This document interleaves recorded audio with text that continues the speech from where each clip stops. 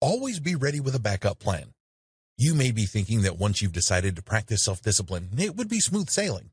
I know that this seems kind of simplistic or even dumb, but let's be honest here. When we make plans, we often think this way. It may not be obvious to us, but when we look at how we respond to unforeseen circumstances or curveballs that life throws our way, this is our response. It's as if we got blindsided. It never occurred to us that challenges will come. Make no mistake, when you're trying to practice self-discipline, you're doing something that is not in your nature. Your nature is to take the easy way out, to run towards pleasure, and run away from pain. That is human nature. That's the way we're wired. You're trying to do something different. You're trying to delay gratification and undergo discomfort now so that you can get a massive reward in the future. Not surprisingly, when people are hit with situations that they didn't anticipate, they are more likely to quit. It hits them from left field. It's such a surprise that it robs them of their resolve. The better approach is to use the Gallwitzer technique.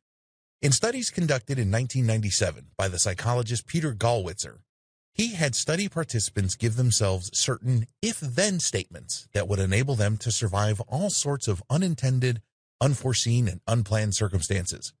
This is called the implementation intention. Basically, people would work towards a certain goal, but they would give themselves if-then statements if they cannot achieve that goal for some reason. By having an advanced plan in place, they are not caught by surprise and their willpower is preserved. According to Peter Gallwitzer, this is actually the key to success. When you pursue your plans and you get hit by surprises, your willpower takes a hit. You don't know what to do. You're confused, and you spend a lot of time diluting your willpower among a wide range of options. By the time the right option becomes clear, you don't have much willpower left. This reduces your resolve. You feel stuck, discouraged, or oftentimes defeated. By having if-then statements planned ahead of time, you're ready to respond regardless of how things turn out. Whether you're waiting or whether you encounter strong opposition, you have a ready plan. Instead of losing steam and just freezing, you find a way around the problem. And before you know it, you still end up at your intended destination. This approach was tested in a study that appeared in the journal Psychology and Health in March 2009. Study participants were tested ahead of time regarding their intention, behavior, and planning regarding consuming more fruits. It turns out that participants who framed their plans in terms of if-then statements are more likely to eat more fruit than those who just have a more generalized plan of increasing their fruit consumption. The reason for this is that when all sorts of problems appeared, the people who have if-then plans are able to adjust better and stick with their goal. Step-by-step guide to using backup plans. Step number 1. Create implementation intentions. First, you need to identify the actions that you're going to take to achieve your goal. Also, identify when you need to take those actions. Once you're clear as to these pairings, come up with possible problems that may appear. Create if-then statements pairing what setbacks may possibly happen and how you plan to deal with them. Step number 2. Identify how you will deal with problems and lead them to your goal. In other words, don't just focus on getting around a problem that you did not anticipate. Make sure that the action that you plan to take does produce the outcome that you're looking for. In other words, everything must still lead to the goal, even the detours.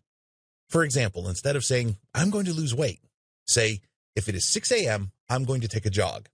Now, nowhere in this if-then statement are you saying that you want to lose weight. But when you repeat this over and over again, it becomes obvious. You have a cue, which is a time in the morning, and an action that leads to your goal. When you run or jog in the morning, you are more likely to lose weight. Step number 3, be as clear about the obstacles as possible. Come up with a long laundry list of the things that could go wrong.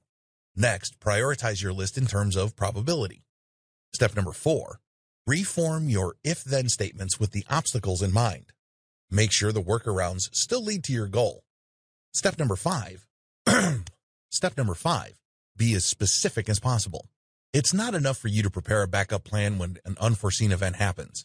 It's very important to be as specific as possible regarding the action you need to take and how it leads to your goal. The clearer you are in terms of your backup action, the more powerful and intentional the backup plan becomes. Before you know it, no curveball or unforeseen situations will throw you off from your plan. Don't just simply make goals and hope for the best. That doesn't work. Focus instead on if-then statements that help you deal with reality as your plans unfold.